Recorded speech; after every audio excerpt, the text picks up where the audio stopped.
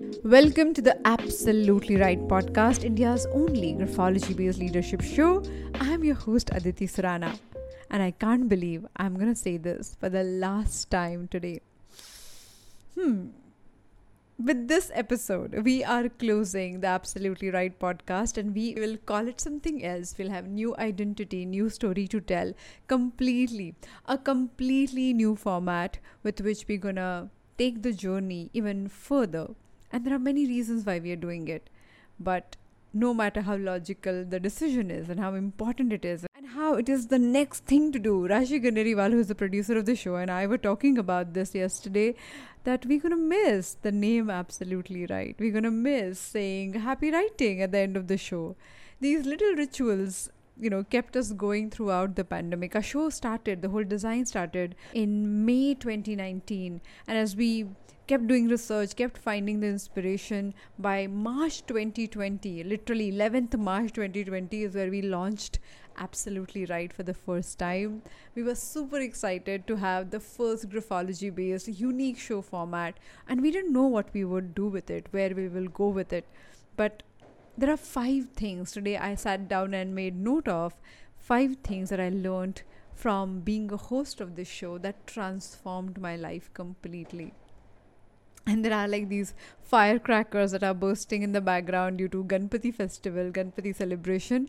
And I feel it is like the right thing that is happening right now. This is what I want to end the show with. I hope you can hear it.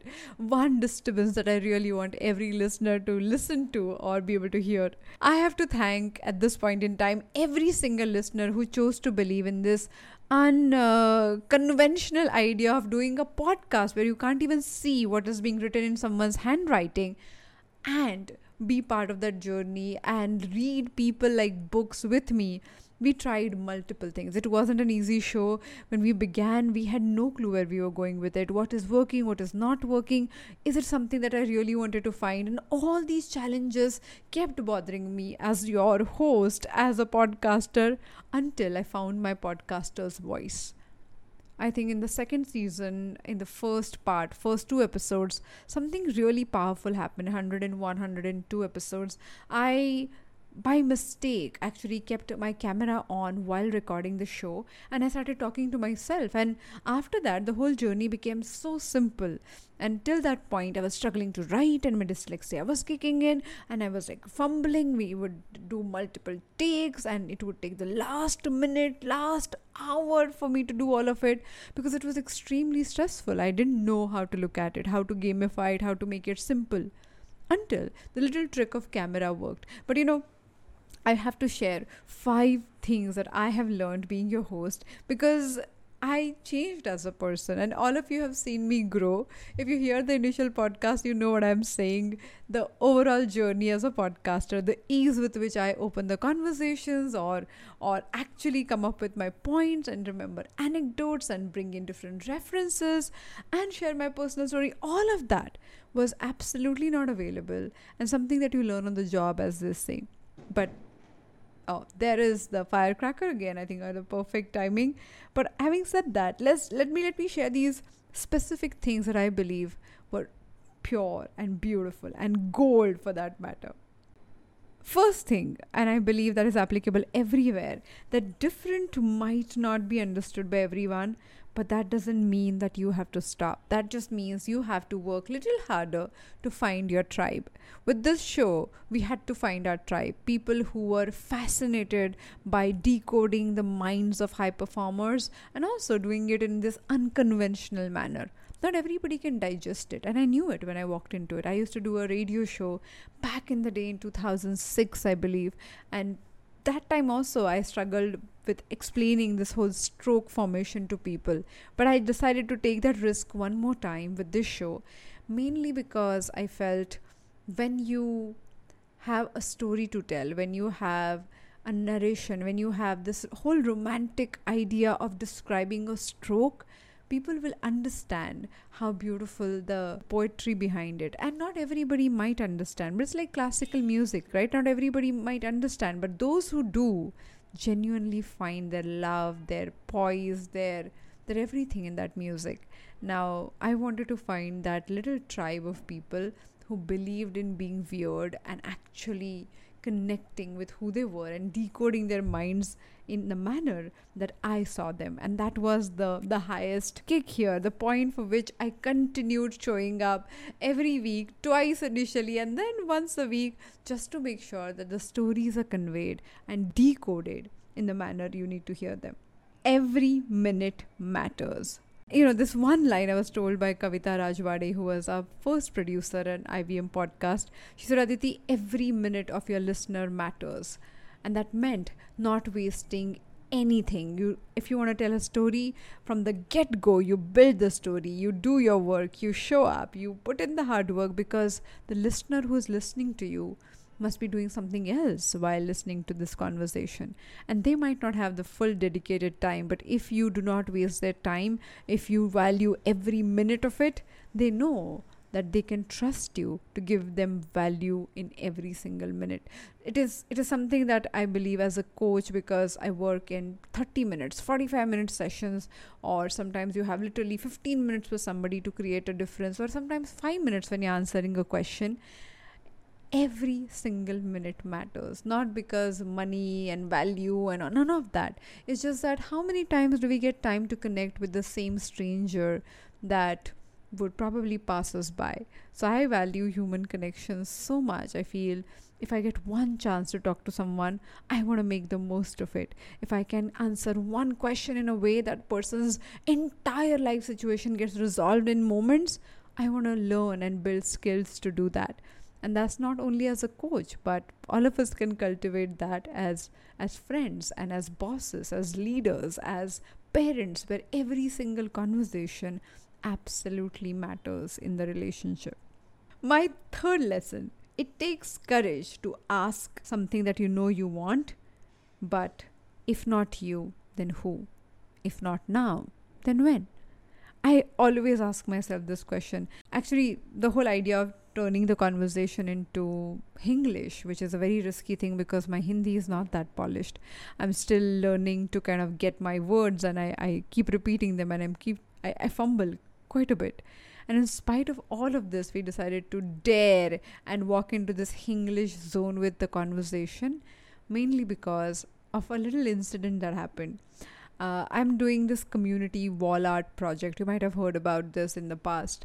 And as a part of it, I have done this. This wall is huge, like I think 25-30 feet if I'm not wrong.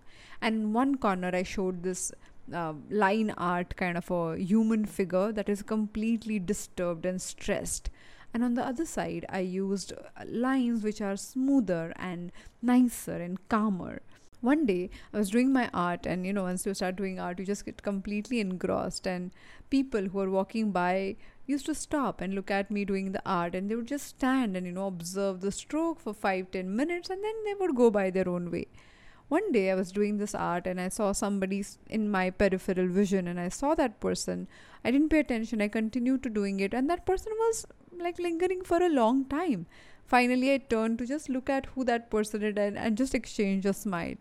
It was a kabadi wala, somebody who had a little hand cart and was collecting all the unnecessary stuff that we throw away. And these are the people who sell it, right? Like these are the kabadi walas, a very common thing that happens in India. So this kabadi wala just stopped his hath gadi, that little cart. He just stopped and kept looking at the art that I was doing. I looked at him and I smiled and asked him, Uncle, kya dikh raha hai aapko? Uncle, what? And uncle, he's not my uncle obviously, but we have this style in India, we always call them uncle and aunt, just like a way of giving respect. I said, what can you see? And he looks at that art and he says, this person looks disturbed. बेटा ये थोड़ा उलझा उलझा लग रहा है, और वो जो दूसरा वाला है वो शांत लग रहा है. Which means this one person looks slightly disturbed on one side, and the other human figure that you have drawn looks more calm and sorted in his head. And I'm like, that's exactly what I was trying to represent. I looked at him and I said, yeah, actually that's true. And then he left after some time, and his image and the way he explained everything just stayed with me. Last few months I have been saying I want to work towards making India mentally fit. And India is not the urban India. India is everything. It's the urban, the rural. is tier 2, tier 3 cities where people have aspirations. And I realize the mental fitness tools or the aspirations and conversations that we have with our leaders are applicable to every single person. Every single day, I get so inspired seeing these people, seeing and understanding how they work and what exactly goes through their minds. And I felt if we could create that environment for the next generation of leaders around the country, irrespective of the language, I would be playing a bigger role. So, Hinglish or Hindi plus English as a choice happened because I was reminded of my own challenge. And I must tell you with all honesty that Hadgadi wala uncle, the reseller of the useless stuff that we throw away, that one person changed my perspective completely. It was such a moving thing. It played on my mind for a very, very long time. Point number 4, show, don't tell. I have learned the power of storytelling beyond anybody's belief. Every single time I want to communicate something or tell, make a point, teach something, I started relying on stories a lot more. Every podcast guest that we have, we always tell them that when you create this imagery for us to believe and look at who you were and where you were standing and what exactly happened, you don't have to tell us your realization. We feel it. But when you only try to tell something with words and with exact rule and all of that, it just becomes slightly overwhelming. It becomes preachy. And as a coach, I'm supposed to be preachy, right? So initially when we started the podcast, I used to give gyan, and we had this Friday episode where I believed my job is to tell you how to solve your problem.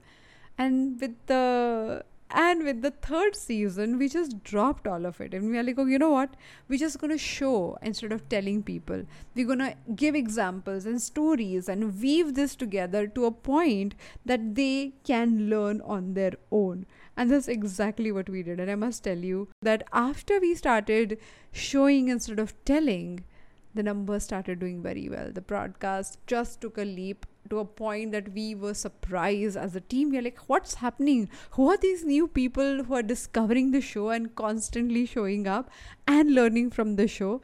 That whole journey, that whole experience shifted. So sometimes in our lives also, we just have to show instead of telling people. So if your child is not listening, if your team is not following, and you may say till cows come home that you should do this, you shouldn't do that, this is important, that is important, and they would not listen to you. Simply by showing instead of telling, you will make a huge difference. Just take that activity and start doing it in the manner that you would like them to probably learn, but seeing you do it. When you lead by example, by showing that same behavior, exhibiting the same behavior, the whole game changes completely.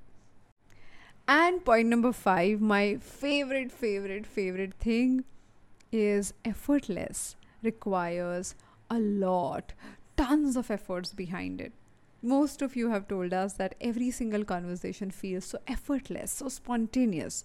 And I must tell you, I'm not only a dyslexic, I'm also an introvert. So initially, or rather even halfway through this journey, we realize that I am more uncomfortable than the guest because I take time to warm up to the guest, and I'm not at ease. And if I try to be pretentious and say things in the tone that generally work for podcasters, I just sound so fake. And the space that we were creating on the Absolutely Right podcast was about being genuine, vulnerable, raw, and real. And that fake was not working for you. I think I must have tried it for one episode or two. And then quickly realizing that this is not working, we had to do something to solve the problem. So the solution that we created is we created lots of processes that actually worked as precursor before the recording happened.